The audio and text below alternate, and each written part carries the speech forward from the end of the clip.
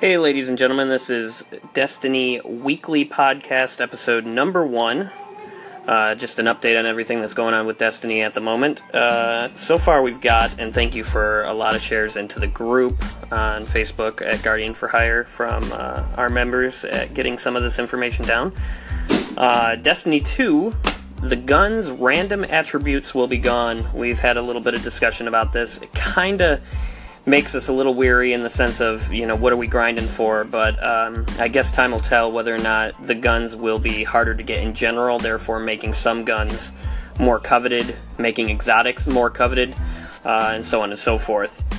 Guardian Con, on their yearly Twitch stream, actually surpassed 1 million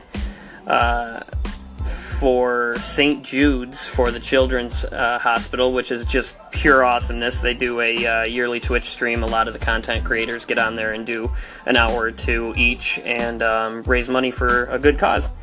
Xur's in the Reef, guys. He's selling the Hawk Moon, the Young Ahamkara Spine, which is a gunslinger must-have, the Glass House, Bubble Titan's best friend for longevity of your bubble, and the Starfire Protocol so that you can gain that additional fusion grenade and throw stickies on end agitatingly enough.